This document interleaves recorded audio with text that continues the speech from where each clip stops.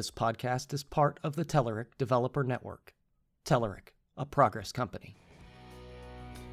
Hello and welcome to Eat Sleep Code, the official Telerik podcast. Today is a special episode recorded the second day of Build 2016. John Bristow will be your host. He's interviewing Richard Campbell from .NET Rocks. I'm here with the one, the only, Mr. Richard Campbell. How are you, sir? Well, John Bristow, as I live and breathe. Yes, exactly, in the flesh. Up from the southern hemisphere. The world's basement. You're walking in the wrong direction. I know. Everything's Coriolis backward. effects got you? Oh, it's bad. It's bad. The toilets are confusing. Yeah, it's getting reclimatized to everything. The accents, the money. I hope people know that you're actually a Canadian, yes, right? Like yes. this, the whole Aussie thing. Well, you married a Kiwi, which who can resist Kiwi? Yeah, exactly. I do get a lot of questions about it, though, because I have to explain it, and it becomes a big sort of 5-minute conversation about how I ended up there, and I don't know, maybe I ended up on a boat. I don't know. Something involving No, that. you did it for the right reason. Yes. You promised your wife you would, and you did. Yes, I know. Makes you a good man. First mistake. How's Build going? Ah, wow. Crazy show, huh? Yeah. Very, 5,000 of your closest friends all Yes. screaming and yelling. Crammed into one place. Sold out in 20 minutes flat or so, something Yeah. insane like that. So, been in all the keynotes. Of course, with .NET Rocks, we had a certain amount of knowledge coming in. Yeah. So we had a chance to record with Nat and Miguel from Xamarin. Yep. So that we had a deep dive that we could release literally as the keynote dropped on Thursday, which was really fun, to be holding on to a show and then here you go. You guys must just love that, having that sort of little bit of inside access, It's also and then pressure. Yeah. Right? You don't want to. You don't want to be the reason it leaks. Yes. That's a big deal. Yes. To get that right. So there's a lot of trust with you guys. It's a lot of trust and a lot of taking it very seriously that we want to do that right. We don't want to spoil anything. And there's an argument about, is it actually important to be released that close? Yeah.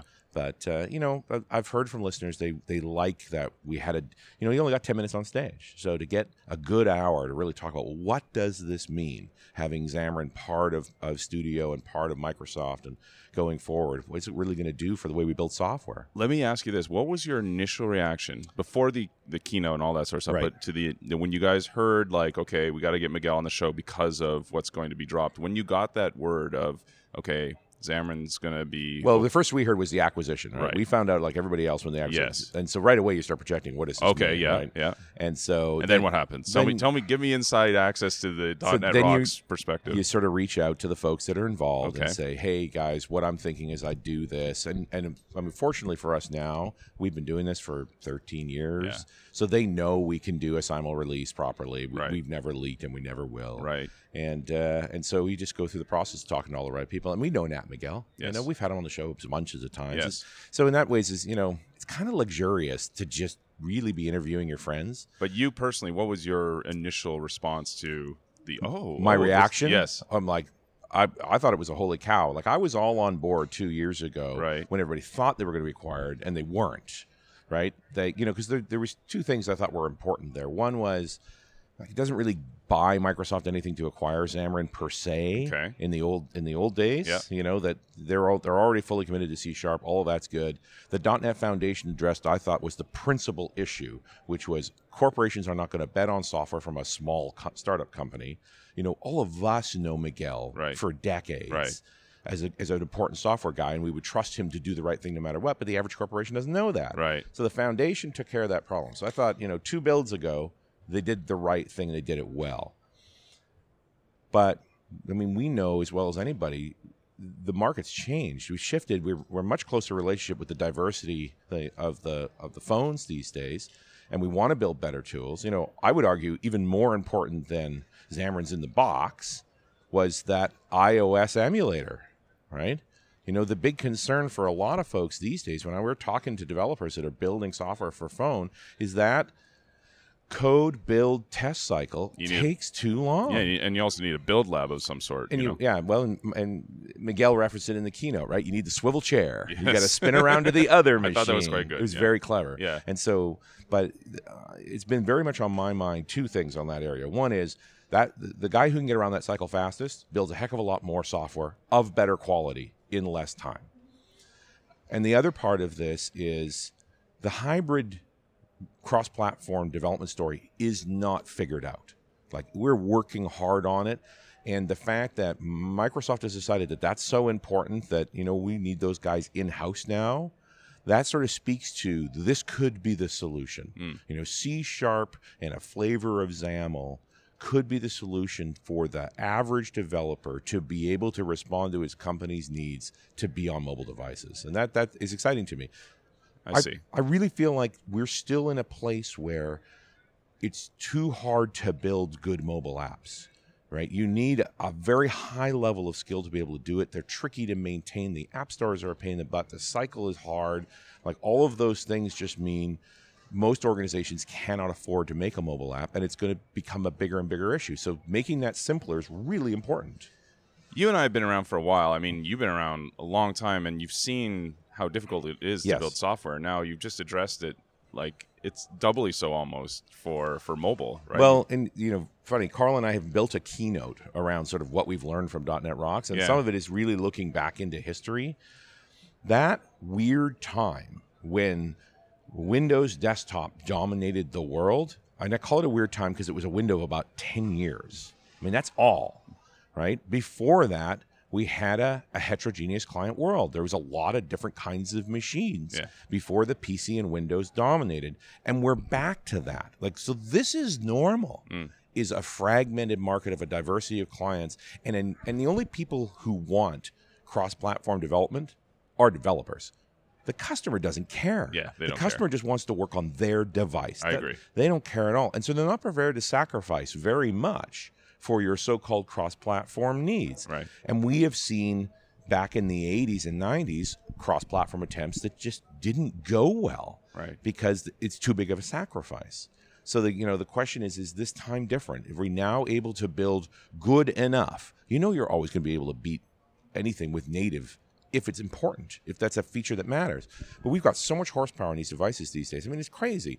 Oh, boy, now the spreadsheet recalculates in a quarter of a second instead of half a second. That's awesome. You know? Do you think it's also like we have to change people's expectations a little bit in terms of that? Like, it's, you know, do you think people are seeing this as the holy grail now, maybe, because of this announcement? Well, again, I don't think the consumer cares at all, right? Okay. They just want the device to work. No, right? I meant developers. But from a developer perspective, developers are cautious for a reason, right? Yes. You know, you've only got so many hours to work. You have a set of deliverables, right? Nobody told you how many lines of code to write. And it seems like every developer's been burned in the past. So there's always skepticism. And it depends on how much time you've had, right? What's the difference between skepticism and wisdom, right?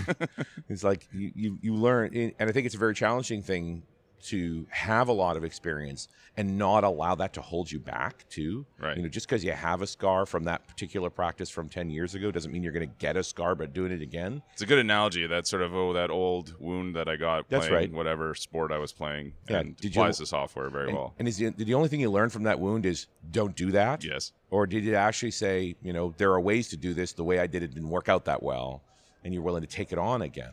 Because I'm also meeting young developers who, you know, one way to phrase it would be say, don't know enough to be afraid, right? They're just going for it with the new tools and the new techniques, and they're getting stuff done, you know, they're being successful. Right. And you know, we're at a fairly rapid pace right now. We're exploring a lot of things right now in terms of what it looks like to be a developer going forward. Why do you think it is that you know, to a certain extent, I mean, I can understand Google's position on this, where theirs is, you know, it's all about the web, but they also have an Android platform. Right. And then you got Apple, and they're like, you can understand their position, which is, well, we sell just ungodly amounts of hardware, and who cares? We'll just tie them into Xcode. But there's a bigger philosophy there too, right? Apple has been wildly successful in the walled garden. Yes. Right? Offering the end-to-end solution that they validate always works. Yeah, they always say the hardware plus the software. That's right. It's all got to be together, and there's a clear case for how that has given them an advantage.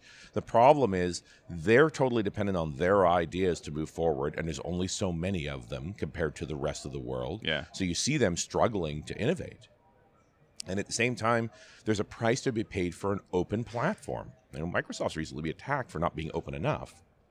I think if you look at the overarching message coming out of Build, it's like, we're really, really, really open. Yeah, there's sort of that homage to Gladiator, where are you not entertained? Right. You feel like Microsoft's kind of putting up their hands like, what more do you want? You know? What do we got to do? But there's a price to be paid for that openness too, which is there's always going to be rough edges. Yes. It's a lot of different kinds of hardware. It's a lot of different types of devices, and you're trying to build common tooling around those things. Like some stuff's going to work, some stuff's not. Like that's challenging. Nobody's offering you any guarantees here. They expect you to slug your way through it. So you're a man of the people. You understand the community quite well. Is there a lot of optimism around this announcement? I think for the most part, people are really excited, right? Okay. But there's still a long way to go, right? And I saw Scott Gu talking earlier, and he's like, we acquired them 10 days ago, right? So I want it now. Yeah, it takes a lot of time. Yeah. Having been involved with a number of acquisitions of different organizations over many years, it takes time to merge cultures and to come up with a better plan. Yeah. Now that we're all on the same side, that we're really close together, what is the best way to do this, right? And people are asking me, it's like, well, what does this do to the universal platform? Yeah. I'm like, that's a great question. What do you think? What do you think? I think there's a whole bunch of smart people talking about it right now. No, what do you think, Richard? Come on. I think the two get along just fine. Okay. That there's an awful lot to be done in that space, right? There's just a lot to be figured out. But Miguel Diaz is one of the best thinkers in the space. No two ways about it. And he's going to sit down with a number of other best thinkers in the space as they start building a roadmap for how all of this development goes forward. I can't imagine we're not going to benefit from that. We're going to get a better story. Right. What else here at Build have we seen? We've seen HoloLens. What do you think about that? I think it's not ready yet. Okay. But it's fun to keep looking at it. Yes. Have you played with one? I absolutely have. I've tried a number of different versions of it over the years. I have the advantage of only being a few hours away from Redmond. So I pop down there fairly often to help plan shows and things like that. So I've had a chance to take it out for a spin a few times. And I think, augmented reality is a way harder problem than virtual reality. Mm-hmm. It's just also being connected to the world, not just inside those goggles, is a very different scope of problem. Yeah, you got wetware plus software plus hardware. But they've also committed to a standalone device, which is not what the VR guys are doing an easier problem, and yet they tether to a PC. Right, but that's very on Microsoft, if you think about it. They've always been about the software, right? But I guess you need a device to kick things off. Well, you're going to need a device, but my question is, would we have been better off with HoloLens being tethered, needing a computer external to it? Right. They've committed to putting the whole computer on your head. And part of me just looks at it and goes, we got a Moore's Law problem here. We need a couple more generations of hardware up before we're going to have enough compute that's cool enough and small enough to actually wear on the head. For me, when it comes to devices, it's all about battery, though. So I made the sort of quip very jokingly just yesterday about how walking around with one of those things, you're going to need one of those battery packs reminiscent of the 80s VCR sort of thing. Strapped to your back, right? Exactly. Because they're talking about an onboard battery life of 2 hours, depending on what you're doing. There's been new complaints coming out about HoloLens because they're building some new software like games that are really good. Yeah. And they're working the hardware so hard that the gear is getting hot on the head. And B, turns out you can kill that battery much faster if you run the machine really hard. Those are totally reasonable things for a computer. But, again, Moore's Law applies. The next generation of hardware will do more compute for less watts. That extends battery life. Yeah. You said you think we're early. How much farther ahead do you think we have to go? How many years do you think we have? I think the hardware we're seeing right now, and this is a pure guess on mine, is probably the 22 nanometer hardware from Intel. Yeah. And the 14 is probably in prototype, and the 10 will probably be the good stuff. And 10 is the codename Skylake. It's the stuff that Intel has been delaying because it's extremely hard to do 10 nanometer fabrication, but they have sample quantities. They're starting to build some units on it. So, I don't know if they've done it with HoloLens yet, but that's what I would look at. When I look at knowing how mature hardware needs to be for you to do prototypes like HoloLens, that's my guess, is that it's the 10 nanometer stuff that's going to have enough horsepower to have full field of view, better battery life, and it's going to be some time before they're actually going to be able to deliver that. Yeah, for me, I'm always skeptical. A bit of a skeptic around these things because I always think of my dad or my wife or my kids, and it's that classic analogy for Jurassic Park where the kid picks up the goggles, the first one, he picks up the goggles, and the lawyer says to the kid, are they heavy? And the kid says, yeah. And he's like, well, then they're expensive, put them away. And my quip about HoloLens is, this thing's going to cost an arm and a leg, probably. It's going to be interesting to knowing that Oculus Rift production units came in about 70% higher than their SDK versions of it. So, would that apply to HoloLens too? I don't know. That's an interesting question. It's just be aware there's that variability. I don't know that Google Glass actually cost $1,500, but they charged that for it. Right. But one of the reasons they did is that they replaced Google Glass a couple of times. If you're one of the early explorers on Google Glass, when they made major revisions, they said, send your old stuff back, we'll send you new ones. Yeah. Now, I don't know if HoloLens is going to do that or not, but I think about those things when I think about how we're pricing this so far. Right. And I don't have the sense that this is first and foremost a consumer product. It's way too important in the learning space and in the industrial space to hamper it with consumer requirements when it could be brought in to make businesses very substantially more valuable and with a clear ROI that would justify a multi-$1,000 price tag. I guess because we're just so consumer-oriented thanks to Apple I think that's true. Go that way. But I also think, wouldn't it be good to knock the bugs out of this thing and build up the software base and the ability to develop it on the backs of enterprises so that we can make a less expensive consumer version with a good set of tooling behind it to be able to move it into the consumer space? What's your thoughts on Windows 10? We saw a little bit of that. We saw the ruler, the stencil, which I thought was very awesome. Cool, huh? Yeah, that got the biggest sort of woo. Well, and in the past, you might have even thought it'd be a new version of Windows, but they sort of committed this idea that there'll never sort of be another version of Windows. They're just going to keep rolling and adding features. Yeah, I don't mind that. Yeah, and I think the code name is Redstone 1, right? This release in the coming up the next month or two is the first proof of here's a major upgrade to Windows that's just a part of Windows. And it speaks to this. I think they're compensating some issues we've had with Win 10, and they're starting to explore some new ideas of what it looks like. I'm interested to see how the pen stuff goes. I've been a pen aficionado for quite a long time with awkward hardware, like the old motion computing tablets and things like that. Back when a tablet was an expensive gizmo that you really didn't want to share around at all because they were fragile. But I'm not. I've learned I type really well. Pen's not my strength, and most of the stuff that I do, I've managed to work without having to need a pen. So I don't know how much it's going to change things. I'm excited to see Office break out of its shell. Right? Like that, to me, we're talking about the most important productivity tool in the marketplace today, and I felt like they've held back a long time. Why do you think that is? I think they have an incredibly huge install base. Yes. They have an incredible legacy of software. So they got a really good problem to have. Yeah, they have the innovator's dilemma, right? They have, we have these massive sets of requirements that we've built up around us for the millions of customers that use this product, and you can't just jolt them.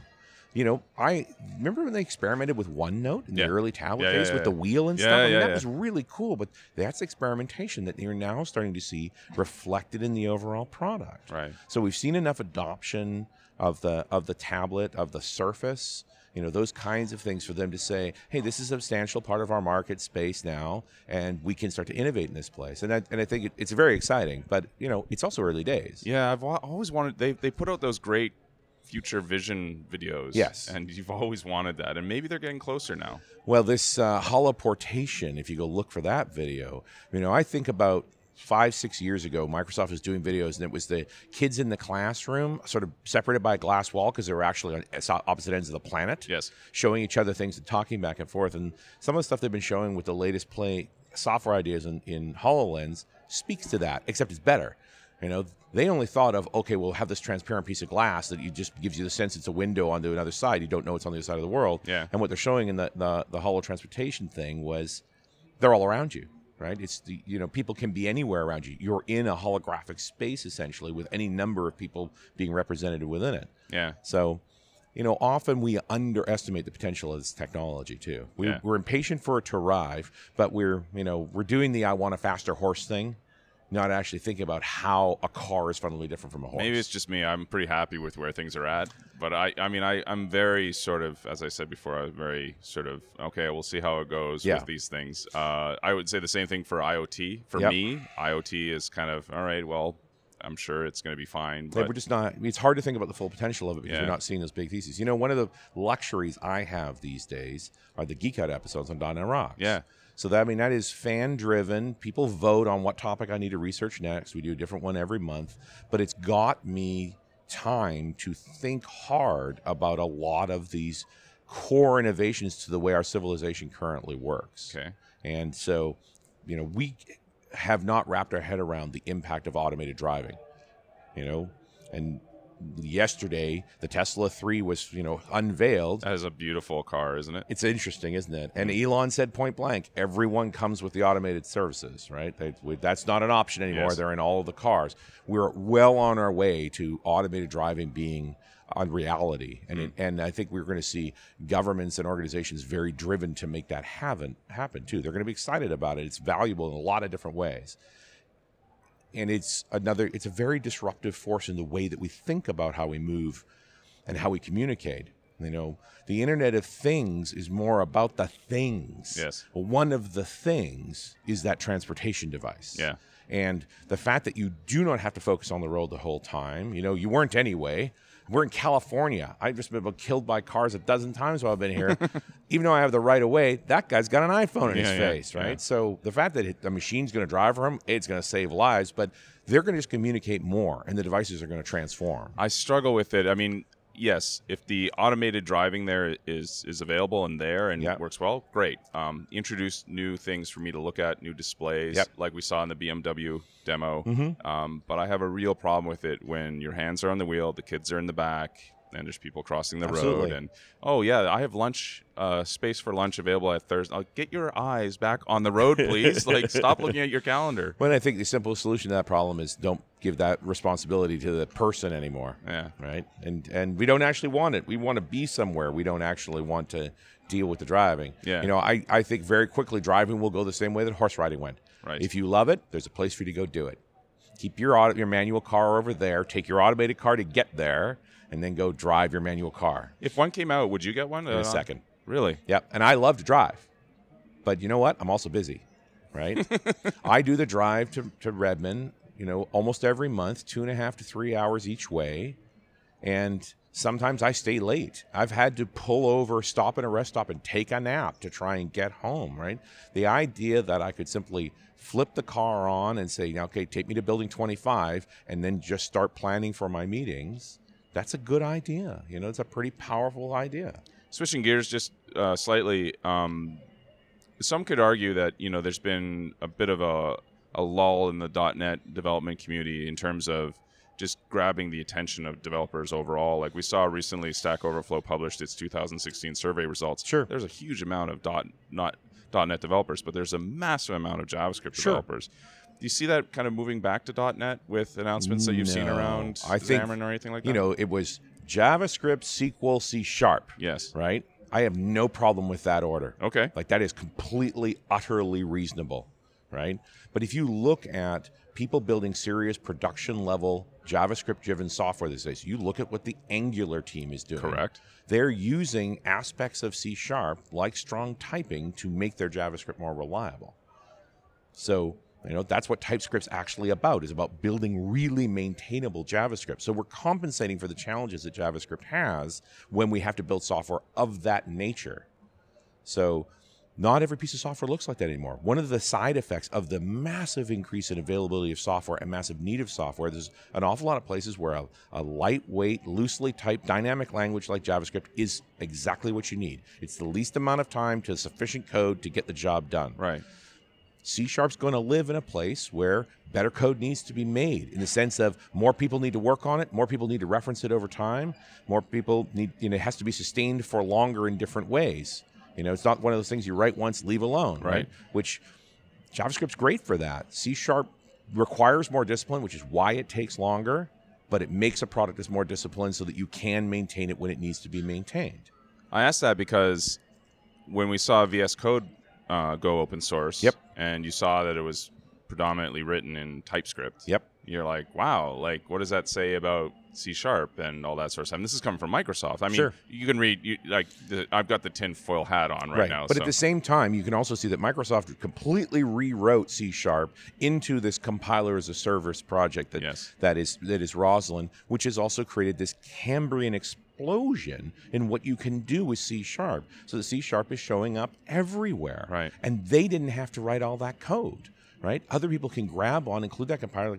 We're just starting to touch the surface of what you can do with what Roslyn, the capabilities that Roslyn gives you, to be able to simply write a coded expression as part of an algorithm inside of your app, right? Code as data that then is, dynamically compiled and executed. we're only starting to see that stuff. We saw an example of that during the keynote when Miguel was on stage. He was doing the updating of the docs, basically inline, and seeing the changes occurring real time.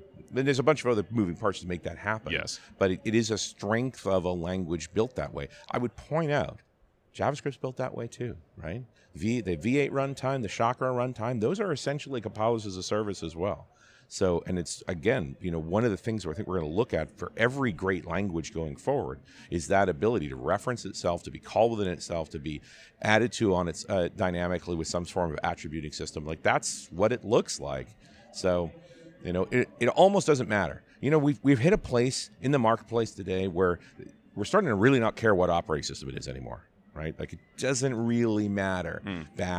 A bash prompt inside of Windows and so on. Like, they're just not that far apart anymore. We're not that far away from the language just not mattering that much anymore. So it's Ted Neward's sort of dream of a polyglot vision, if you will. Well, it's more Esperanto than it is multilingual. Yes, it's recognizing that I may be writing in JavaScript, but I'm using TypeScript, so I'm using C# metaphors to make my JavaScript work a certain way. I can do dynamic calling in C#, which makes it look shockingly JavaScript-ish.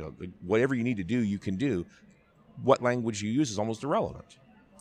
So let's wrap things up. I just want to let the listeners know where you're going to be at next, what conferences, etc. Where can they find you? So we're at Builds. Yes. 2 weeks from now, I'm at Dev Intersection at Swan Hotel in Orlando. The next Dev Intersection after that is the last week of October, 24 to 27, at the MGM Grand in Vegas. That's our big show. We are doing the Europe show again. So the week of November 14th, we're in Haarlem, which is a suburb of Amsterdam. Going to do our second European show. Glad that we could actually get that together. Goodness. And beyond that, I'll probably be at Ignite, but as the Run As Radio guy, because it's more of an IT-oriented show. And you'll catch me online. We make 208 podcasts a year, so there's lots of chances to talk to us. What episode are you up to now on .NET Rocks? 1275. Wow. Unbelievable. Yeah. And no stopping, I guess. If I could do 5 a week, I would. It's not for a lack of content, my friend. Okay. There's so much to talk about. I never feel like I'm out of content. All right. Well, there you have it, folks. .NETRocks.com. Check Richard out. Of course, his colleague, Mr. Carl Franklin, as well. And thanks for chatting with us, Rich. My pleasure, John. Good to see you. Cheers.